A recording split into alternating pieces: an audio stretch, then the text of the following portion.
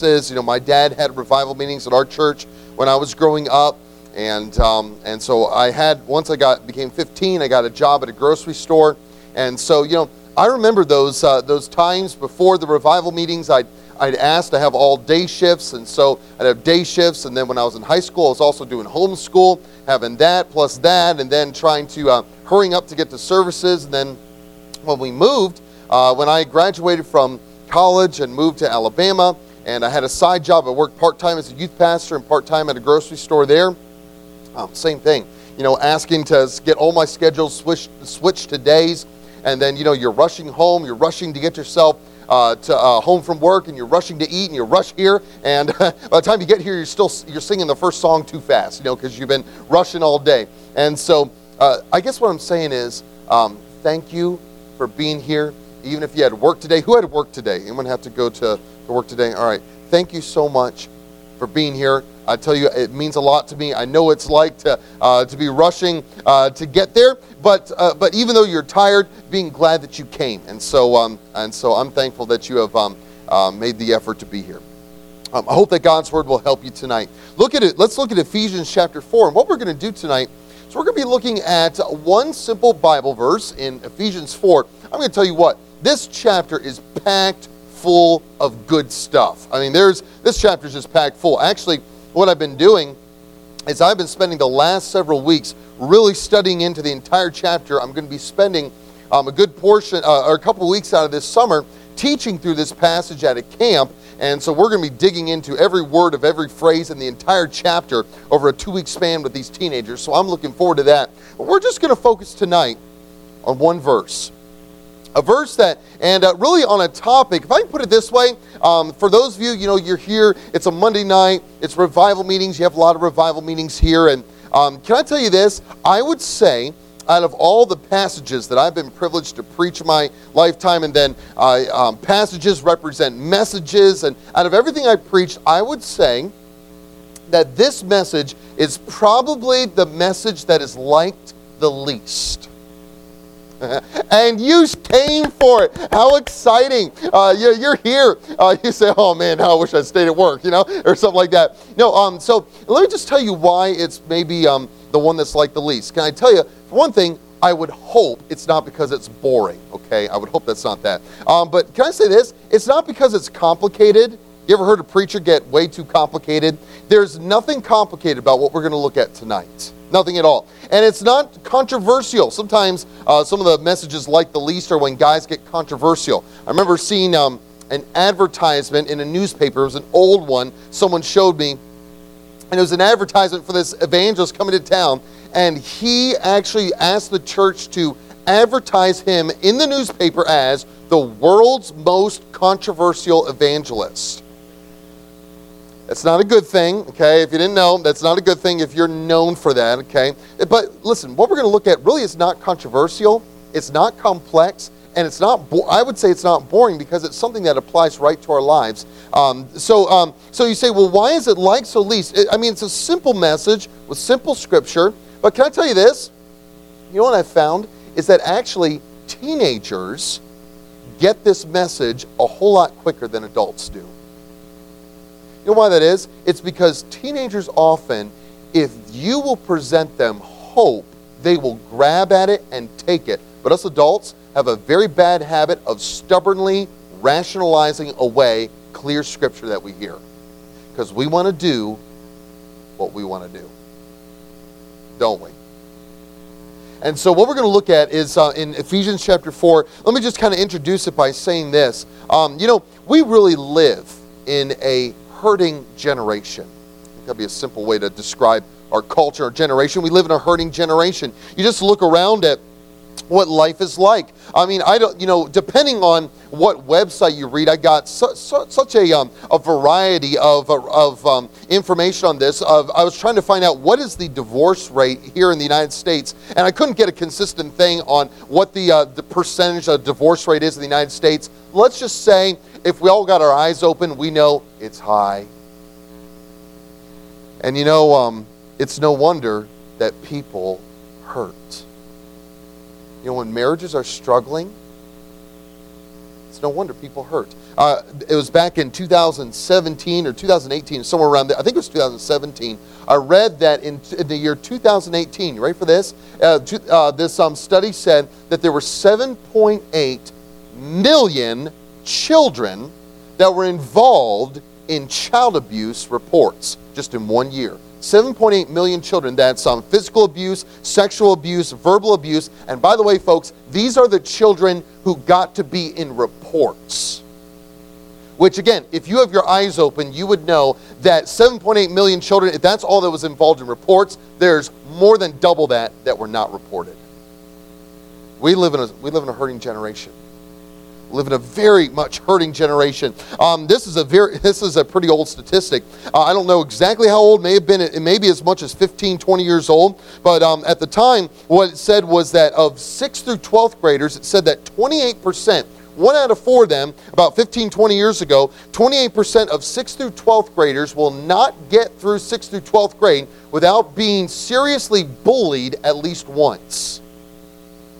And folks, can I tell you something? That number is way higher today. And by the way, the bullying today is not just someone is picking on someone and pushing them and doing a little pushing and shoving and such. Folks, if you don't have your eyes open, maybe you should, because the bullying that's going on today is not just a little bit of pushing and shoving and name calling. It is outright shaming. Because they have phones, people are taking pictures of other young people, finding them in compromising positions in the bathroom, taking pictures of them and sharing them with a lot of people. This is happening in public high schools, and by the way, it happens a lot. So it's no wonder that people are hurting. In fact, sometimes, just simply because of social media, there are teenagers who will get depressed and even commit suicide because of the pictures that people will take of them, or the things that people will say, the nasty words that people say, so long as they can hide behind a screen. It's an awful thing. We live in a hurting generation. You look at just the sexual immorality that happens here in our country. It's just unmanageable, and the cheating that goes on from couples, even unmarried couples are cheating on each other, and it's no wonder that people hurt. We just look around. If you have social media, you know that people are downright unkind. I mean, if you know now, I'm a Pittsburgh Steelers fan, and sometimes the Steelers on their Facebook page, they put a picture up of a player. Sometimes it's as simple as they put a happy birthday to such and such player. People don't read the comments. It's amazing how cruel people will be. If he is not a perfect player, people will say the nastiest things about him on his birthday. I mean, we're just a flat-out unkind society. It's no wonder that people are hurting. People tell lies. People break promises. And so people are hurting. And you know what God says? God says to a generation that is dealing with so much hurt and pain, and I think it would be if we could parade everyone up here to come by the podium and spend 5 minutes at the podium. I think every one of us could take all of 5 minutes to talk in extreme terms about people who have hurt us. And you know what God says to a hurting generation of people? He says, folks, you need to learn to forgive. Says you've got to learn it. So look, if you would, at Ephesians 4, verse 32. This is a verse we probably have required children to memorize. How about us adults take some stock of this verse here tonight and apply this to our lives before we ask the children to memorize it? Look at Ephesians 4:32. It says, "And be ye kind one to another, tender-hearted, forgiving one another, even as God for Christ's sake hath forgiven you." So what I want us to do tonight is I want us to look at this subject of forgiveness. Title of the message is simply From Forgiven to Forgiving. We're going to look at this topic of forgiveness tonight. What we're going to do tonight is actually, I rarely ever do this, but with this verse, usually when you have a verse of scripture, you work from the top down to the bottom. If you don't mind, let's work tonight from the bottom of the verse backwards to the top. And I think it'll really kind of help us grasp, especially at the start of it, to kind of understand this whole process of forgiveness. And by the way, let me just say this: I'm not going to be able to cover every aspect of forgiveness. There are books written on this topic, so sitting here for the next 30 minutes is probably not going to cover every single thing that you could possibly know. But I think it would be good for us to be confronted with some simple truths that one verse brings out to us about this topic of forgiveness. So let's ask ourselves this question first. Number one, what right does God have to demand that you forgive? Your thought on that? What right does God have to ask people like us, people who have been hurt, people who have been damaged, people who have been betrayed, lied to, injured by other people? What right does God have to demand that we forgive? Look at the end of verse 32. It says, that last phrase of verse 32 says, even as God, for Christ's sake, hath forgiven you. So he says, what right does God have to ask you to forgive? You know what's neat about this topic of forgiveness is that Jesus is not asking you to do something that he wasn't willing to do himself. It's something that God was absolutely willing to do. Because think about this. Go back to your salvation and think on that. Think about who you were before you got saved. Usually we lose sight of who we were before we got saved. You know, before you accepted Jesus as your Savior, the Bible says that you were a sinner, that your very status was that you were condemned, you were a child of wrath. And one of the ways the Bible describes our sin in different terminology. One of the words that God uses to describe our sin is he describes sin as an offense against God. Here's a question. Has anyone ever offended you? You're like, do you want them chronologically or alphabetically of them people who have offended me? Maybe that's how it is for you. So people have offended us. Do you realize that your sin is an offense to God? So I want you to think on this. I like this for a picture. Helps me to kind of remember who I am, where I've come from. Is let's just pretend, okay? Remember being kids and we said, let's pretend that we're going to do this. Okay, let's pretend, because it would definitely be pretending. Let's pretend that you only sinned 3 times a day. That's some major pretending probably for all of us. Let's pretend that you had one bad thought, one bad word, and one bad action every day. Do you know that if you sin 3 times a day, times 365 days out of the year, that's an average it comes out to around 1,000 sins in a year. And if you live to be 75 years old, that would be 75,000 times that you have offended God in your lifetime, and that number is actually way too small. Hey, what would you do with a person who offended you 75,000 times?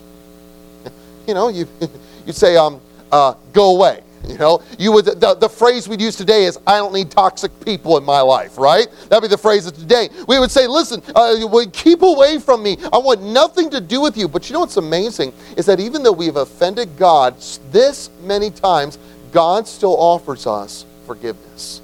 And you know what's really cool is this word here in verse number 32. It's used twice, the word forgiveness. It's a Greek word, eucharizomai, and right there in the middle of this word, eucharizomai, is the word charis. You know what that word charis is? It's a Greek word for grace. You may know a young lady whose name is Charis. It's a name that simply means grace. So in other words, when God forgives someone, you know what he's doing? He's offering grace. You know what grace is? Grace is something, it's a gift that is given to someone who doesn't deserve it. And by the way, the idea of this word also, as it's used in the forgiving context, has the idea of it's not just giving any kind of grace, but it's giving a pardon. It's a grace gift of a pardon. You know what God gives to offenders like us? He gives us a pardon. When you ever notice that? Maybe one of you could tell me differently, but does anyone here ever have an experience that when you saw yourself as the sinner that God said you were, and you saw that your sin had to be punished, and you saw that Christ was the only answer, and you came to Jesus and said, God, forgive me my sins, and please let me be my Savior, let me be a child of God? Any of you experienced God going, you know what, let me think on this?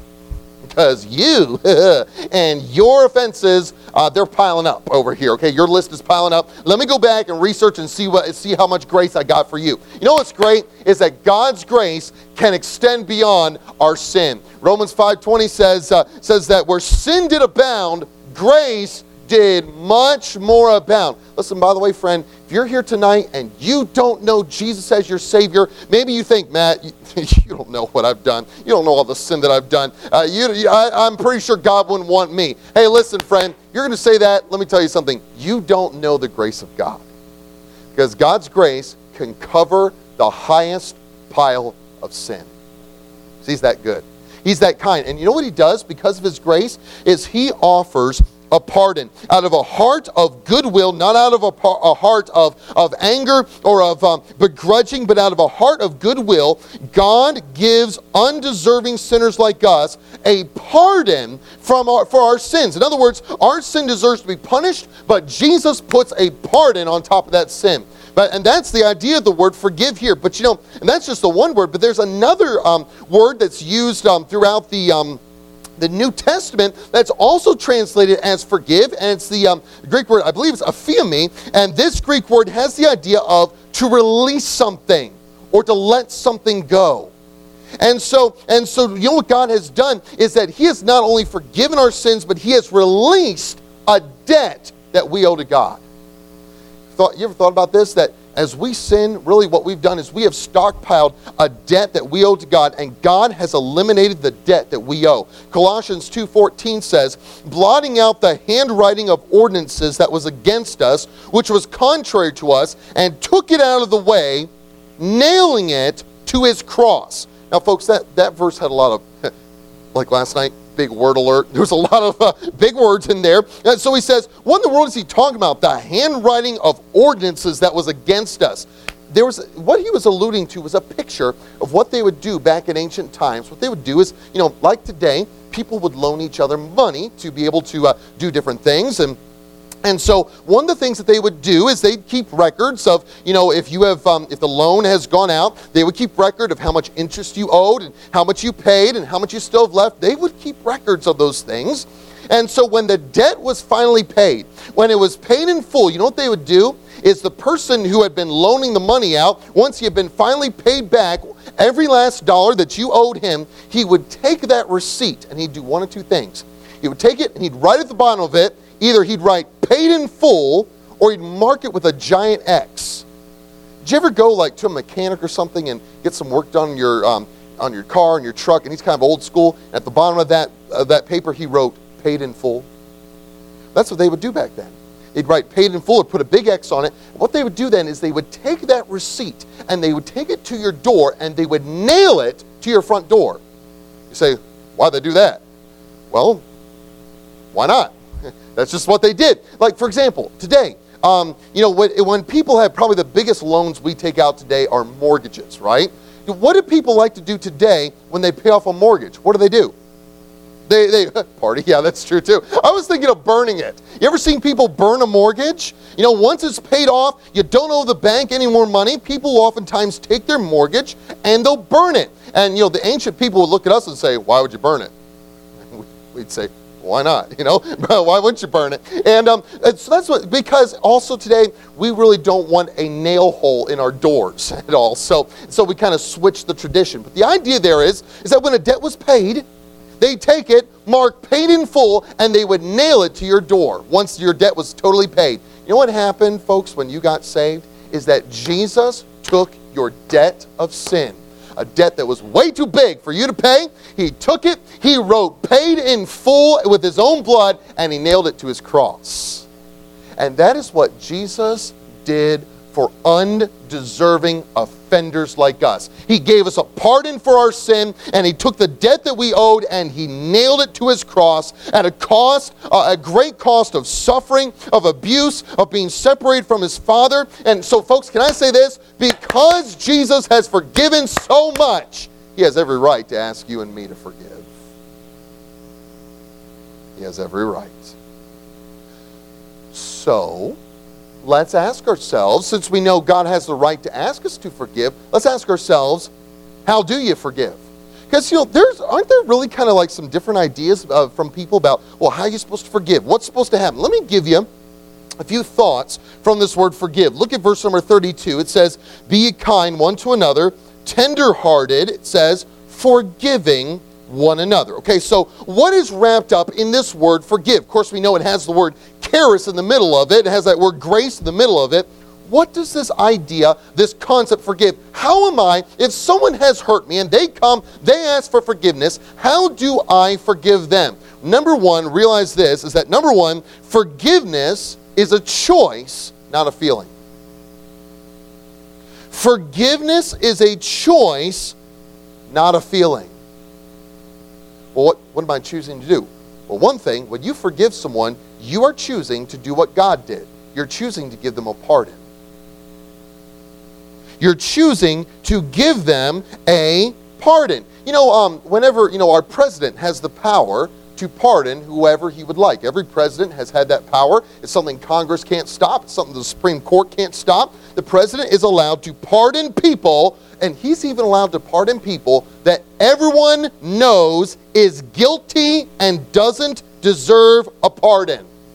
Some people think that, I can't forgive them because if I forgive them, that's like saying that they never did anything wrong to me, and if I forgive them, that's like me justifying what they did. Can I say this kindly? I don't know where you got that. But that is not forgiveness. In fact, when you give forgiveness, honestly, what you're doing is you're acknowledging you wronged me.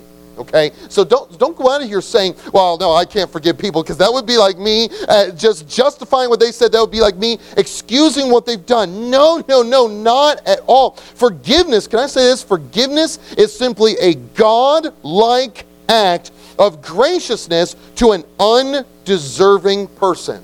So when you forgive, it's a choice to pardon someone who doesn't deserve it. No one's saying, they didn't do anything wrong. No, actually, we're saying they did do wrong. And you're offering a pardon anyway. Well, why would I do that? Because that's what God did for you. Okay, but it's not only a choice to give a pardon to someone, but it's also a choice to release a debt. Remember how God forgave you your debt? In the same way, again, the word forgive, it's not the word forgive that's also used in the Bible is a word that means to release. It means to let something go. You ever been told by someone, hey, you need to let this go. You need to let it go. You know what that is? That is one of the Greek words in the Bible for forgiveness. And you and I, we've got to choose, we've got to make the choice to offer undeserving people a pardon and release them from a debt that they owe. You say, Matt, I just don't know if I'll ever feel like doing it. Hey, listen. Do you know that you probably will never feel like forgiving people who have hurt you? Doesn't mean you don't do it. What if we said, well, you know what? When I feel like not stealing anymore, I'll stop stealing. We would say, what's wrong with you, man? Well, when I feel that it's the right time for me to stop murdering, I'll give up murdering. We would say, what's wrong with you? But why is it then when it comes to forgiveness, we say, when I feel like forgiving, I'll do it. Listen, people, forgiveness is a choice, not a feeling. When people have wronged us, we have to make the choice to pardon and to release from a debt people who are very much guilty of hurting you. So forgiveness is a choice, not a feeling. Here's number 2. Forgiveness, then, is to be given again and again and again and again and again and again and again.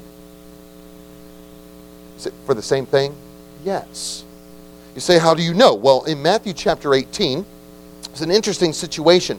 Peter, the disciple Peter, comes up to Jesus and says, how often, Jesus, if my brother sins against me and I forgive him, how often should I forgive him? And Peter says, till 7 times?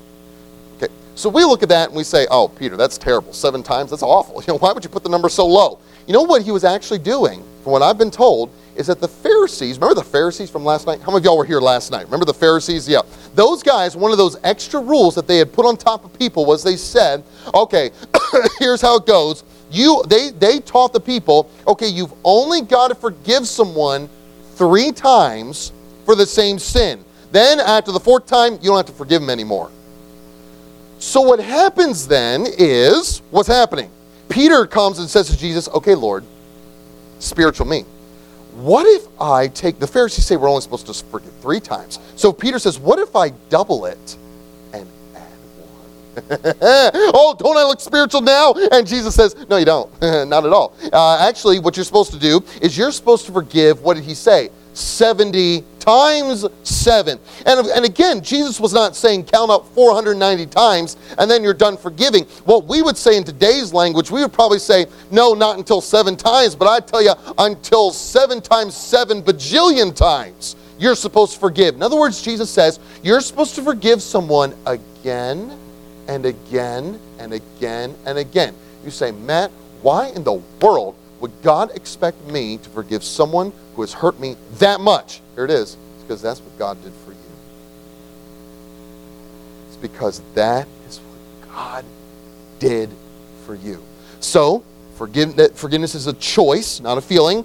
We're to forgive again and again and again. But then number 3 is that forgiveness, now listen carefully to this, forgiveness requires you to stop the replays. Now, I want you to think on this and focus on this. This is going to be very important. Forgiveness requires you to stop the replays in this sense.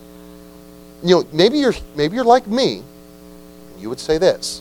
You say, Matt, I've been hurt, and I can never forget what so-and-so did to me, or what so-and-so said to me. I can never forget that.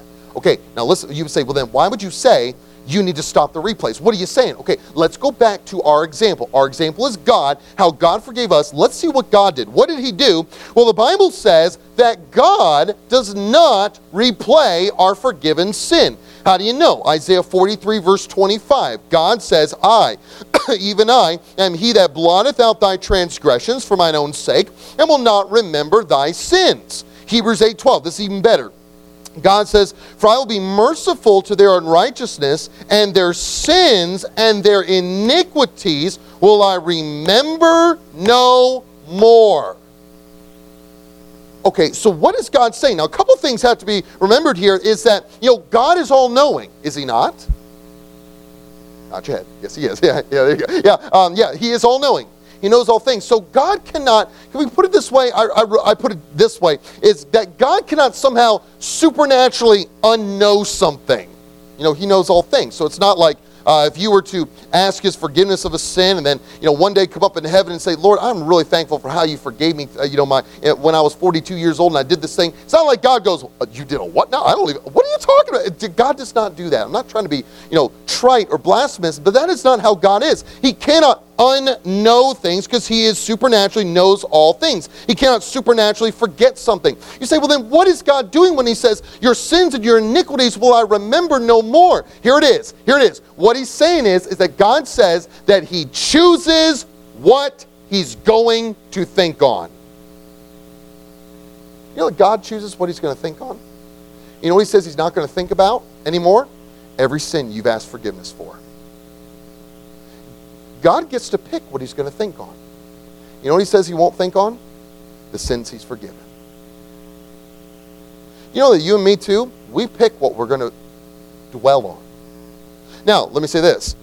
You're probably like me and you can't control a flashback. Just boom, something comes to my mind. You're just trying to, make supper. And all of a sudden you have a flashback to something that happened maybe a long time ago, maybe just a few weeks ago, and you remember details of something. Listen, when a flashback hits, that is when we are now faced with our choice. What am I going to dwell on? And what am I going to think on? Listen, if you have forgiven someone, if you would say, well, I've forgiven them, then that means that there's no more dwelling on the offenses of the past. Like I said, we really can't control when a flashback comes, but what we're saying is when we say to someone, I forgive you, what you're saying is, as God does for us, is that I'm going to choose not to dwell on it anymore. Because, us humans, especially us American humans, we love to bring up past hurts, don't we? We love to remind, especially the offender. Say, now, I did forgive you, but I just want you to remember what you did to me really hurt.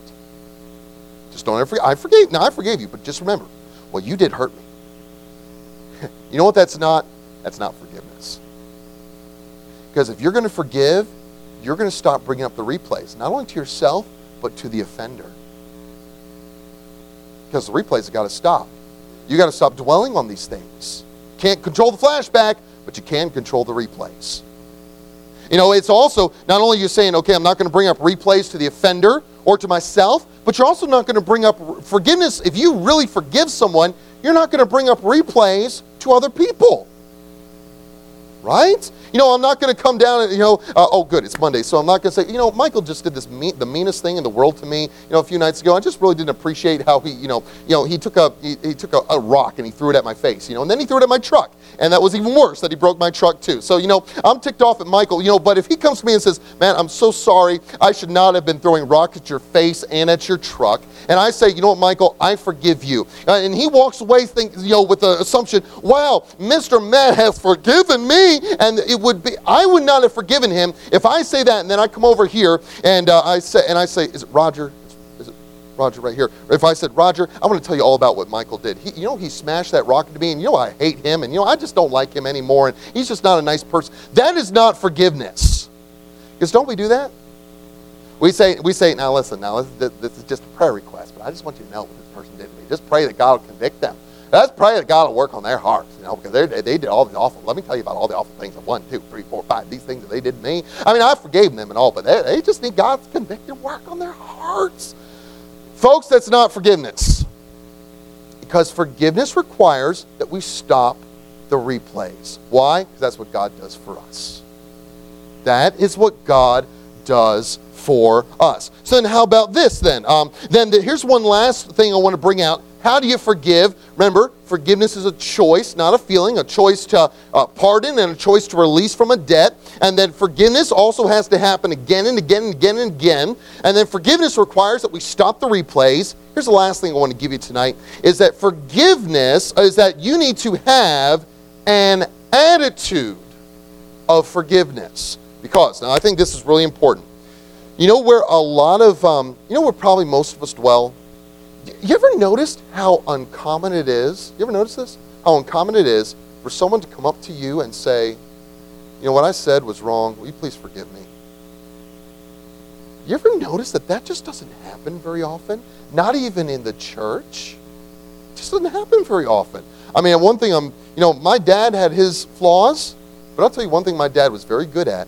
He was very good at asking forgiveness when he had done something, when he had spoken in a way that hurt us. He was very good about coming. And I thought it was normal for people who hurt you to come and ask forgiveness. You know why? Because my dad asked forgiveness all the time, and he also gave forgiveness all the time, and he required us kids to give forgiveness all the time. I thought that was the norm. And then I started meeting humans. And I found out that's not normal. So let's address this then. What do you do when someone has hurt you, and it's as clear as can be, they're not going to come and ask you for forgiveness anytime soon? Probably never. What do you do? Now, some people would, I've had one person say, well, they haven't asked me for forgiveness yet, so I don't have to give them forgiveness yet. Isn't that nice? And it was kind of this spirit of, I don't have to, I can still hold them really in a state of bitterness. And so what does God expect of me? If someone has not asked for forgiveness, what am I supposed to do? Because the Bible says, if he repents, then forgive him. But suppose they never repent, then I guess technically I can't ever forgive them. What am I supposed to do if they're never going to repent? They're never going to come and try to reconcile. Here's what God says. You need to have the attitude of forgiveness. Well, what is it? Look at verse 32. It says at the beginning, it says, and be ye kind one to another. Here it is. Tender-hearted. You know what the word tender-hearted means? It means to have compassion and pity on someone. It's the word that means that your stomach churns when you see an animal, a child, a person suffering. That's the word compassion. You know, that churning that goes, that pity that goes on in the deepest pit of your stomach when you see someone suffering. That's the word compassionate. That's the word tenderhearted. So Jesus says that even if someone has not yet asked forgiveness, you need to be tenderhearted towards them, which has the idea of you are ready to forgive them should they ask. You know, you ever think about when Jesus was on the cross? What did he say? As those men were down below, they're gambling for his garments. Jesus said to God the Father, he said, "Father, forgive them, for they know not what they do." Now, had those soldiers asked God for forgiveness? No, they hadn't.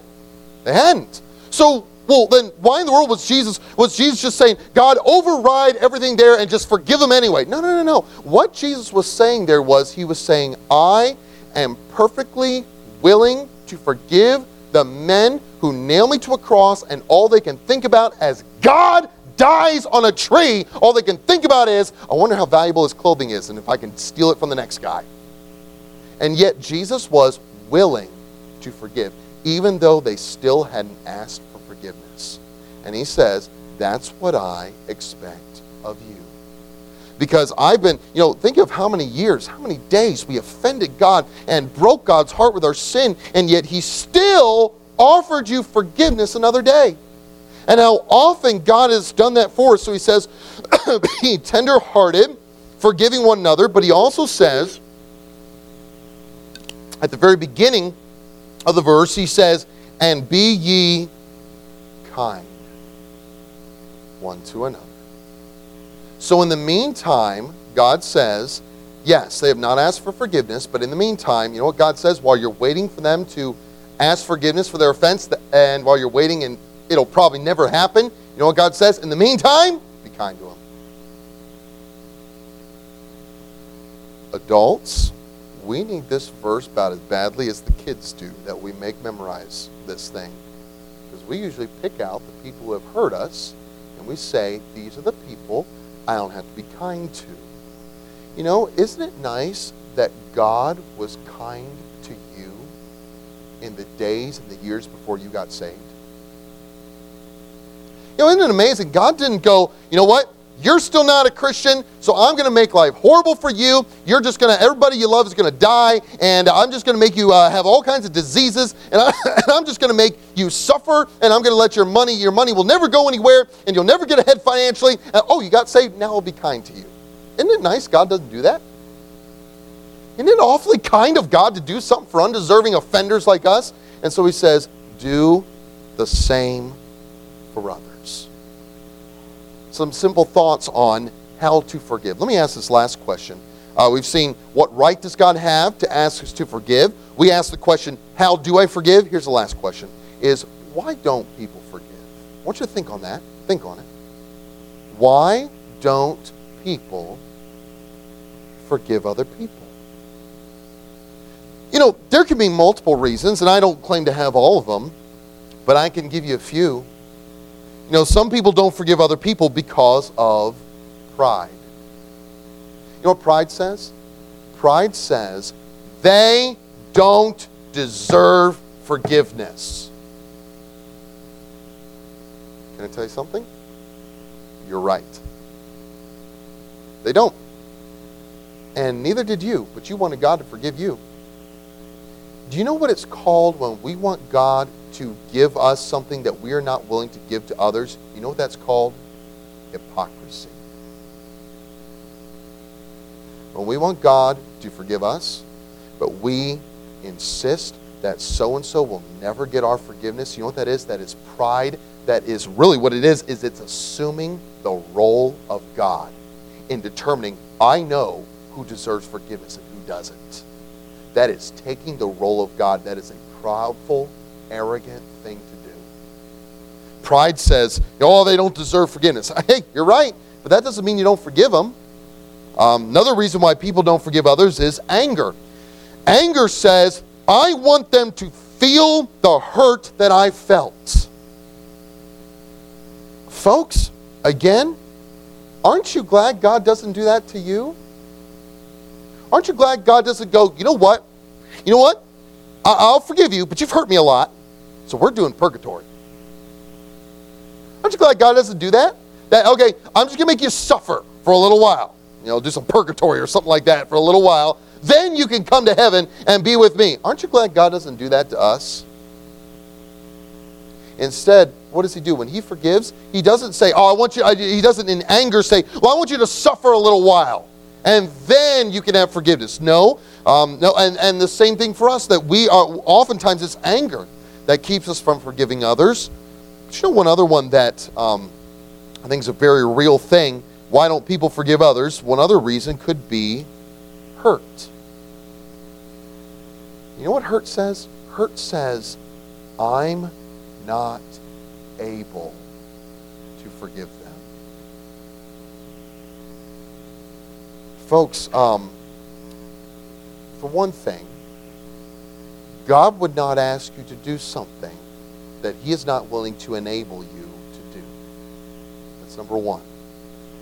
Number two, and this isn't everything, but I think for our minds, it really helps us to remember that there are people, we could probably always find someone who has been hurt worse than us who forgave. And it helps us keep in perspective. For example, one instance I think of, and just as, oh my goodness, it just encapsulates this, is back in June 2015 in Charleston. I was just there last month preaching in a church back there in Charleston. There was a young guy goes into a church Wednesday night prayer meeting. Guy goes into a Wednesday night prayer meeting, and there was a small church, and about, from what the report was afterwards, I think it was 12 people, maybe 13 people. Yeah, 12. 12 people gathered there for church, and this guy, his name was Dylan. Dylan goes in. He's the 13th person. They said afterwards that Dylan was greeted with a Bible, a smile, a handout, and a chair. He didn't even bring his Bible, so they got a Bible for him. They got a chair for him. He sat down. They had a little circle, and they had a Bible study that went about 45 minutes, and Dylan sat there with everybody else, and, visitor on Wednesday night, just like any other visitor, right? And had this time, and so when the Bible study was done, whoever was in charge said, all right, let's bow for prayer, because they were done. And when the church members, those 12 who had gathered, when they bowed their heads for prayer, Dylan revealed to the church why he attended that night. And what Dylan did was he pulled out a .45 caliber pistol and began to murder the people. And began to shoot them, gun them down. The report said afterwards that someone would go down and beg for mercy, and he would stand over top of them and shoot them again until they stopped. This was, by the way, a white kid went into an all-black church. You say, well, it might have been coincidence. On this case, it wasn't. He actually said afterwards, he said he hoped his actions would bring back segregation and start a race war. I mean, those are the words of a pig. That is sick. It's disgusting. And he goes and he didn't kill everyone, but most everyone in that room that night died. Of course, Dylan, he's captured and taken to trial. He's proven guilty in court. And I don't know how this all works. And different courts do things differently, as I've kind of noticed. But one of the things they did was that they allowed the family members of these victims to speak to Dylan. And I remember watching people. I'm just telling you this tonight on YouTube. You can go on, I'm pretty sure it's on YouTube, everything's there, because I think that's the venue I watched it on. You can go on YouTube and watch, and you can watch this family gather in. It looks like just some kind of a big room. There's lots of chairs and maybe some couches sitting around, and the family members had gathered. And you could see there was a TV screen up here, and in another room, maybe he was somewhere else in the building, maybe he was in a totally different building, but Dylan was brought in front of a camera, and he was stood in front of that camera. There were speakers in that room, and in the room with all the family, there was a microphone. And so whatever was said amongst the family could be heard in Dylan's cell, and Dylan, as he stood there, could hear everything that was being said. They could see his face, see his reaction in real time. You could see Dylan standing there in chains with 2 armed guards behind him, and the family was allowed to say anything they wanted. Folks, let me read to you what some of them said. One person said, lady said, I forgive you. She said, you took something very precious from me. I will never talk to her ever again. I will never be able to hold her again, but I forgive you. God have mercy on your soul. Well, gentleman there said, I forgive you. My family forgives you. Listen to this. But we would like you to take this opportunity to repent. Repent, confess, give your life to the one who matters most, Christ. In the midst of their grief, you know what they realized? He is still a man that God made, that God loves, and that God died for. Whoa. Here's another woman. This woman was a survivor. She said this. So she watched all this happen. And in tears she said, we welcomed you Wednesday night into our Bible study with open arms. You have killed some of the most beautiful people that I know. Every fiber in my body hurts. But as we said in our Bible study, we enjoyed you. And may God have mercy on you. Like I said, it may not be everything, but I don't know about you, it helps me to see someone else who has been hurt a lot deeper than me say, I forgive you. By the way, Dylan had never asked for forgiveness. Here she is, tender-hearted, kind, willing to forgive. Why? Because that's what Jesus did for them. You know, folks, I think if we looked up this church, you and I would probably go, oh, their doctrinal statement, there's some things on there I just don't agree with. And there's some things on there, pretty sure I wouldn't agree with either. But somehow, those people have forgiveness down. Hey, us doctrinal, Bible-knowing people, listen, our Bible knowledge of God is no good if we can't forgive. So I do know this. I do know everyone in this room has been hurt. Why? Because that's just human nature. Everyone's been hurt. But I don't know if you're holding on to anger, to bitterness. Probably for most of you, there's people who have hurt you probably haven't asked for forgiveness. Maybe they have. Folks, can we not be like our Savior, who was willing to forgive us? Can we not offer someone else forgiveness? Listen, God is willing to enable us to do anything He's asked us to do. You say, Matt, I can't forgive. You are absolutely right. I'm glad you finally got there. You finally got it. You can't do it, but He can. And He is willing to strengthen and enable the weakest in this room to do what He's required. Will you obey? Will you forgive?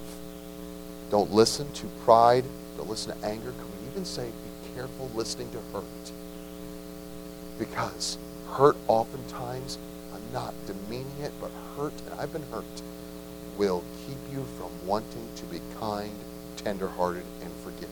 Let's offer forgiveness to those who don't deserve it. Okay? Let's bow our heads. Heads bowed and eyes closed.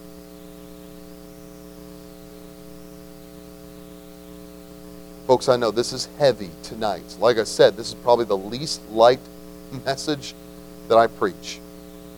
Folks, we better decide how we're going to respond to other people. So let's ask a couple of questions. Number one,